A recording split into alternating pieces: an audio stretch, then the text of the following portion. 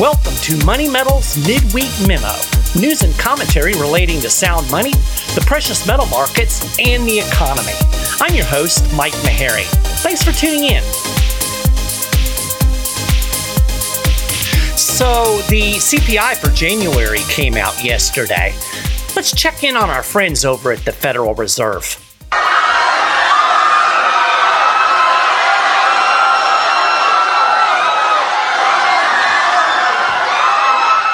Yikes.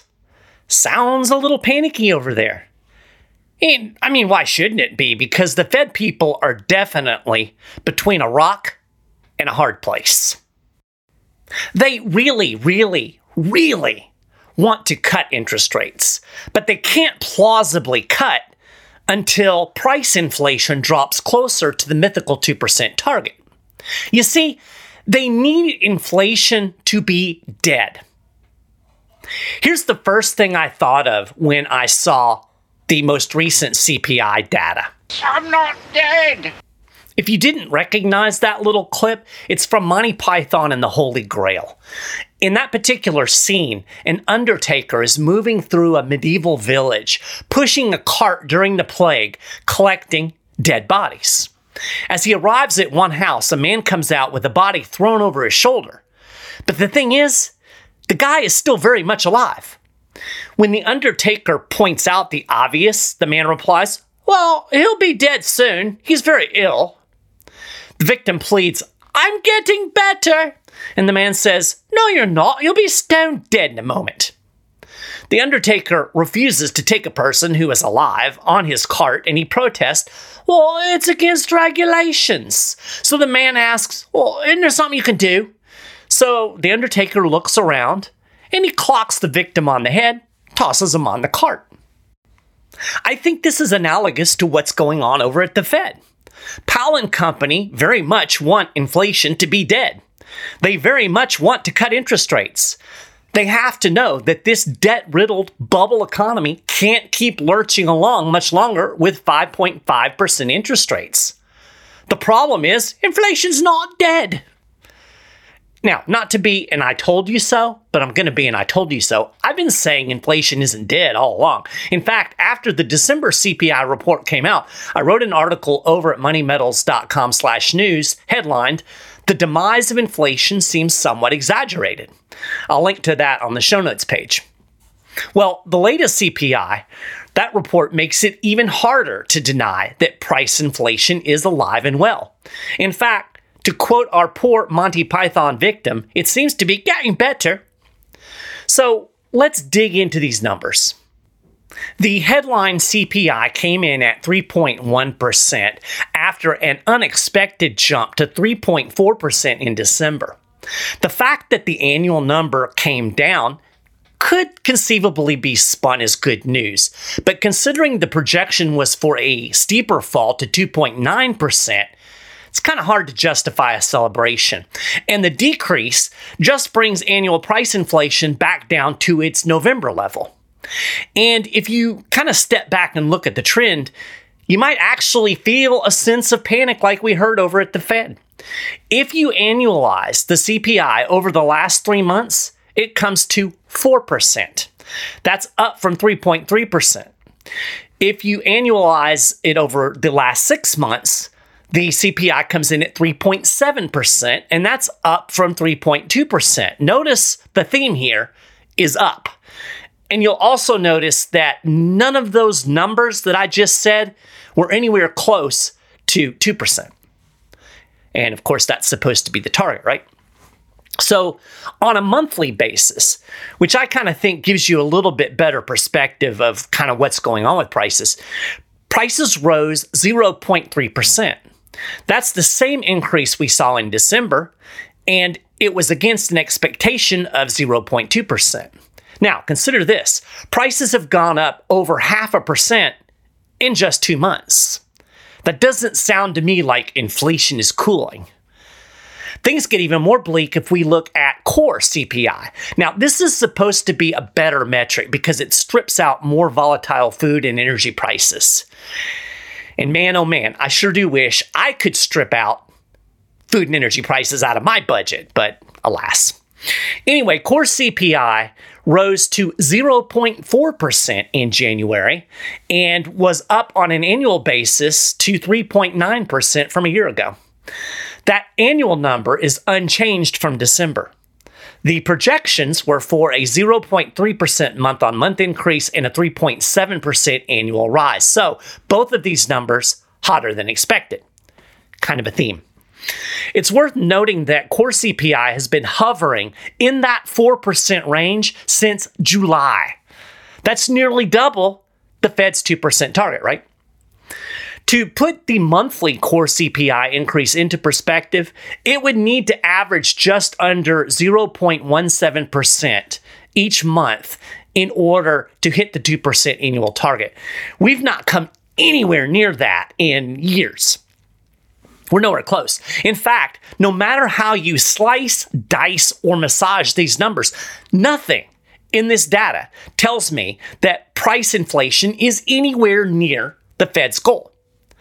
Now, people will say, well, it's trending in the right direction. Okay, maybe it is, but it's still got an awful long way to trend before I'm going to look at this and say, oh, look, the central bank has finally beaten inflation back.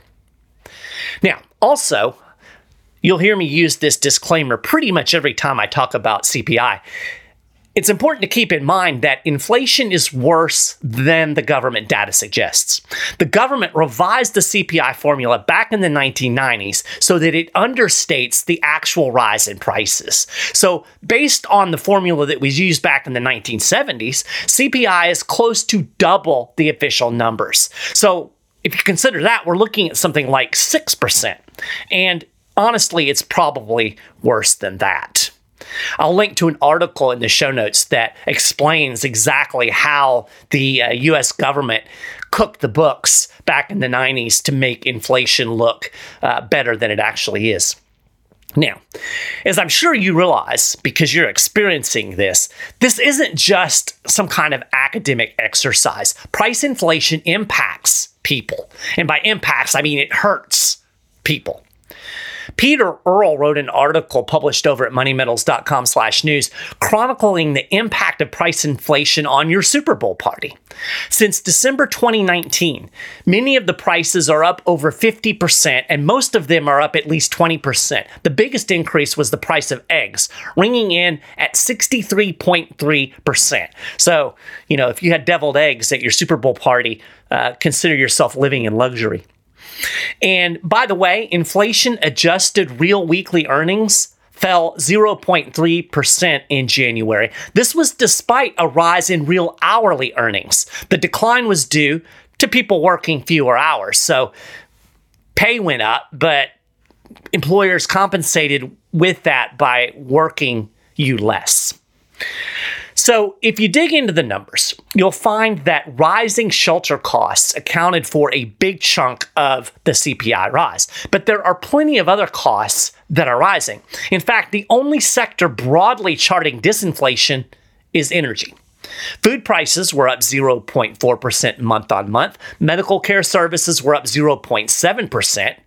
Now, you can get a used car a bit cheaper, but after more than a year of getting squeezed by rising prices, who the heck can afford to buy a car? So here's what some mainstream dude told CNBC for its report on the January CPI. Quote, "The much anticipated CPI report is a disappointment for those who expected inflation to edge lower, allowing the Fed to begin easing rates sooner rather than later." This guy is Quincy Crosby. He's the chief global strategist at LPL Financial. He went on, across the board numbers were hotter than expected, making certain that the Fed will need more data before initiating a rate cutting cycle. Very true. I agree with pretty much all of that. And that, my friends, is a big yikes. The market responded just as anybody who's been paying attention to the markets over the last couple of years would expect. They freaked out because everybody out there wants their easy money back. And as the guy told CNBC, the Fed's, unless it just ignores it, the Fed really can't plausibly do that. So stock markets sold off. The Dow was down over 524 points. The S&P 500 slipped back below the mythical 5,000 level. It shed nearly 1.4%. and the NASDAQ fell 1.8%. Meanwhile, bond yields, i.e. interest rates on bonds, rose and the dollar refreshed its almost 2-month high above 104.7. Now, these rising bond yields are particularly problematic for the U.S. government and by association, the Fed. The Biden administration keeps spending like a drunken sailor. And I say that with all due respect to any drunken sailors I may have in the audience. It managed to run another deficit in January despite setting a record for January revenues. The real issue becomes apparent when you look at the interest expense. It's not just the spending and the increasing deficits, which are a problem. It's the interest on top of that. So we've got a double whammy of rapidly rising debt and rapidly rising interest rates. The U.S. government spent $69.2 billion just paying interest expenses in January. This was more than the amount the government spent on national defense, which was $60 billion. It was more than the government spent on healthcare, $68 billion. So what I'm saying here is interest expense is one of the biggest expenses for the federal government because of these higher interest rates. Just looking at the numbers a little more deeply, interest on the federal debt came in $96 billion higher through the first 4 months of fiscal 2024 than the same period last year.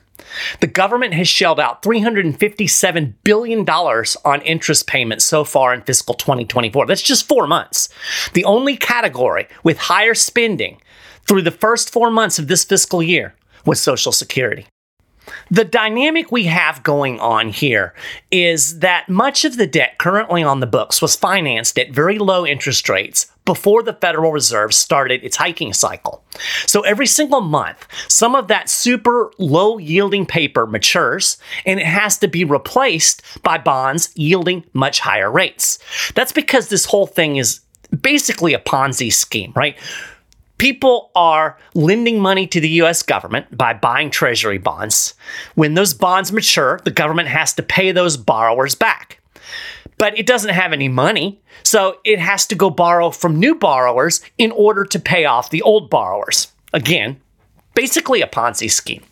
So because interest rates are rising, the weighted average interest rate on the government's total outstanding Treasury security debt rose to 3.21% as of the end of January. That compares to an average weighted interest rate of 2.43% back in January of 2023.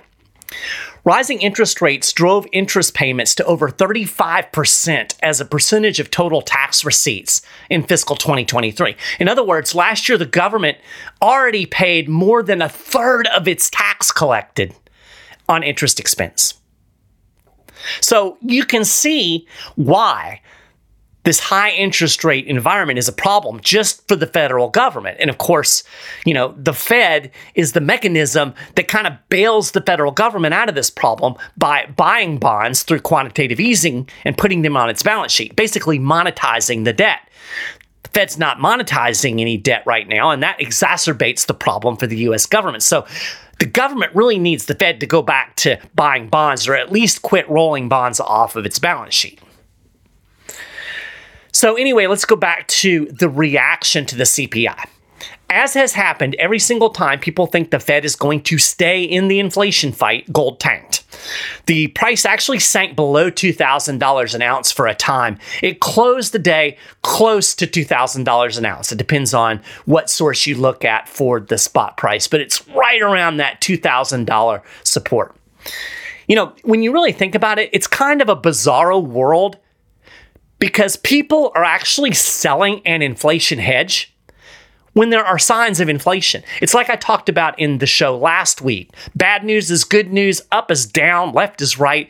Everything is out of whack in the markets because everything is being run by Fed monetary policy. That's the driving force of this economy. Fed monetary policy. People aren't worried about fundamentals or, the solidness of a company or what's actually going on in the economy. No, it's all about, are we going to get our easy money back? It's the drug that keeps the party going. So when I posted about the gold sell-off on X, a reader made a really good point. One of the reasons you often see gold sell off significantly along with a stock market crash, especially in the early stages of a stock market crash, is over-leveraged hedge funds tend to liquidate precious metal holdings first because they're non-yielding. They use that to cover short positions and margin calls. So when you look at what gold and silver did in response to the CPI, it's kind of good news for those of you who want more of an inflation hedge, because this presents a great buying opportunity. I mean, it's pretty clear the Fed isn't winning this inflation fight. If I was a betting man looking into the future, I would not sit back and go, I think inflation is probably going to be a lot lower next year. Just doesn't seem like that's what's in the cards. And I'm going to get into what winning the inflation fight actually means here in a minute. It actually means more inflation. So if you're thinking along those lines, this is a great opportunity to buy gold and silver because the prices are low. Especially true of silver. I've talked about this before, but the pricing of silver right now is not in line with the supply and demand dynamics. Silver is significantly underpriced. It's even underpriced compared to gold when you look at the gold-silver ratio. So just things to think about as you look at the trajectory of the gold price over the next couple of days, because, I mean, we may see today the sell-off continue because I think everybody is really in a panic thinking that interest rates are going to stay elevated. So anyway, I keep hammering this point home. Despite rates being high, given the level of debt in the economy, monetary conditions are still historically loose. So that means even given the tightening, the central bank policy is still inflationary. Yes, the Fed is still creating inflation while it fights a symptom of inflation, rising prices. When you really look at it, this is the worst inflation fight ever. It really needed to push interest rates above the CPI. That means, back a year ago, we should have seen interest rates go up to like 10%. That's what Paul Volcker did in 1980 in order to get price inflation from the 70s under control. He pushed interest rates to over 20% to get it above where the CPI was running. Like I said, if you used an honest measure of CPI, right now we're looking at least 6% CPI. So we should have interest rates higher than they are now. And we're talking about cutting interest rates. That's what I mean when I say that from a historical perspective, monetary policy is still relatively loose. And the Fed's own financial conditions index, this is put out by the Chicago Fed, it proves my point. I've cited this before. The index came in at negative 0.49 in the week ending February 2nd. So a negative number means financial conditions are historically loose. So the Fed people have to know this, right? I mean, it's their own number. And that's why I said at the top of the show, the central bankers are stuck between a rock and a hard place. In reality, they need to tighten more to actually rein in inflation, but they know they can't because it's going to wreck the economy. In fact, they already wrecked the economy. We're just waiting to see what breaks. We're waiting to see the wreckage manifest itself. And something is going to break. And then all of this discussion about CPI is going to be moot because the Fed is going to do what it always does. At least I think this is what will happen. It's going to slash interest rates to zero, and it's going to run quantitative easing. It's going to start buying bonds and printing money to do it. That's how the Fed always deals with the crisis. And you'll hear Powell and other Fed officials come marching out and say, oh, this is an emergency, and we'll deal with the inflation problem after we get this emergency under control. It's exactly what they said during the pandemic, and we're still paying for that debacle today. And the fact of the matter is the Fed wrecked the economy years ago. I mean, it didn't wreck it when it started raising interest rates last year. It wrecked it when it artificially pushed interest rates to zero and held them artificially low for well over a decade. I mean, we can go back to 2008 and talk about that being the point where the Fed started to wreck the economy. Or I would argue it goes back even farther to the response to the dot-com bust under Greenspan. So this problem has been brewing for decades, and it's just a matter of time before it actually manifests itself. When it held interest rates artificially low, it incentivized debt. It created all kinds of malinvestments in the economy. It blew up a bunch of bubbles. And the bubbles are going to pop, my friends. They always do. I said it once already, and I'm going to say it again because this is really important. This debt-riddled economy cannot function long-term with interest rates at this level, even though, from a historical standpoint, monetary policy is still historically loose. And we're already seeing signs of the strain in the economy if we're looking at the right places. There were more corporate bankruptcies in 2023 than there were during the pandemic year of 2020. Wrap your head around that for a minute. Now, part of that is because, the government bailed out everybody during the pandemic. But still, think about how bad the economic situation was that year. And then think about the fact there are more bankruptcies last year. The commercial real estate sector is poised to collapse and take small and regional banks down with it. We've already had a banking crisis that the Fed managed to paper over with the bailout program. But the entire economy is teetering because it needs the easy money drug. I talked about this last week and the week before. The mainstream just hasn't caught up yet. If you want a sense of how much debt there is out there, look at the latest household debt data. Came out earlier this month or late last month, actually. The New York Fed releases this data, and household debt rose by another $212 billion in the fourth quarter of 2023, surging to a record of $17.5 trillion. That's trillion with a T. Ballooning credit card balances led the way, increasing by 4.6% to $1.13 trillion. This is yet another reason why the markets want interest rates to come down and to come down now. This debt spiral is unsustainable. It's unsustainable anyway. It's even more unsustainable when you realize how high interest rates are on credit cards. And that strain is actually starting to show up. According to the New York Fed, delinquencies increased in every debt category during the fourth quarter. Aggregate delinquency rates rose by 3.5%, with approximately 8.5% of credit card balances and 7.7% of auto loans transitioning into delinquency. So people are starting to feel the strain. And you can kind of look and see the trajectory of what happened. If you go back and you look at credit card debt during the pandemic, it came way down. People used stimulus money to pay down their credit card debt. They also used stimulus money to save. And then we got the price inflation that was inevitable, and people blew through their savings, and they started living on credit cards. That's how people are making ends meet in this inflationary environment. You'll hear the pundits out there talk about the resilient American consumer, and they'll just applaud these people because they're still spending money. Yeah, they're putting it on Visa and MasterCard. We have great economic growth right now, courtesy of the credit card companies. So, yeah, no wonder everybody, including the central bankers over at the Fed, want rate cuts. But price inflation is still there. And there they are, stuck between a rock and a hard place. It's a damned if you do, damned if you don't scenario. I mean, what do they choose? Do they pick more price inflation? Remember, as I've talked about before on the show, any declaration of victory over inflation is really a surrender to inflation. Winning means going back to the inflationary policies that got us here to start with. And that's what the markets are jonesing for. They want artificially low interest rates. They want inflation dead so they can have inflation back.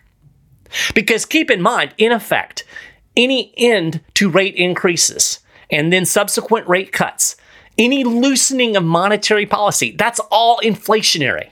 Rising prices are a symptom of monetary inflation. And monetary inflation is exactly what you get when the central bank reverts to a looser monetary policy. So they can choose that, or they can pick the other alternative and stick to their guns and keep trying to drive price inflation down to that 2% target, even as the bubbles pop, the debt explodes, and the economy crashes. So what are they going to choose? Now, I suspect they'll ultimately choose the inflation route. History tells us the Fed will run in on a white horse the moment the economy starts to collapse. But when you think about it, either choice is a bad choice, right? More inflation, that's bad. A collapsing economy and a financial crisis, that's bad. It's all bad. It's a rock and a hard place. So, as I said earlier, this big drop in the price of gold and silver, it's a great opportunity to hedge against the crisis, whichever crisis it is, because I think that even if they choose to try to keep fighting inflation, we're still going to get inflation. I think the most likely scenario is stagflation, rising prices coupled with low economic growth. That's kind of where I think we're heading. If that is the case, you're going to want some gold and silver in your portfolio to help hedge against the depreciation of the currency and the devaluation of your wealth. And, on top of the price drop that we saw in gold and silver today in reaction to the CPI, premiums right now are extremely low. Demand for gold and silver in physical form has fallen. And so a lot of people have a lot of inventory. So we've got low premiums, we've got low prices. It's a buyer's market. So it's a great time to call Money Metals. You can just dial 800-800-1865. Talk to one of those fine professionals there at Money Metals. They can answer your questions. They can help you find products that will work for you and, help you understand how gold and silver can be an important part of your portfolio. If you don't feel like talking on the phone, you can go to moneymetals.com and you can chat online, or you can even just order online if you know what you want. So take advantage of the opportunity today. So that is a wrap for this episode of Money Metals Midweek Memo. You can get more information about the things that I've talked about and more over at moneymetals.com/news. And if you want to get the latest news right in your inbox, you can join over 1 million people who have subscribed to our mailing list and get our regular newsletters. Of course, you can subscribe to the Midweek Memo on your favorite podcasting platform. You can email me, mike.maharrey@moneymetals.com. I love to hear from folks. And make sure you tune in to our Market Wrap podcast every Friday. I really appreciate you listening to the show today. I hope you have a fantastic rest of your week.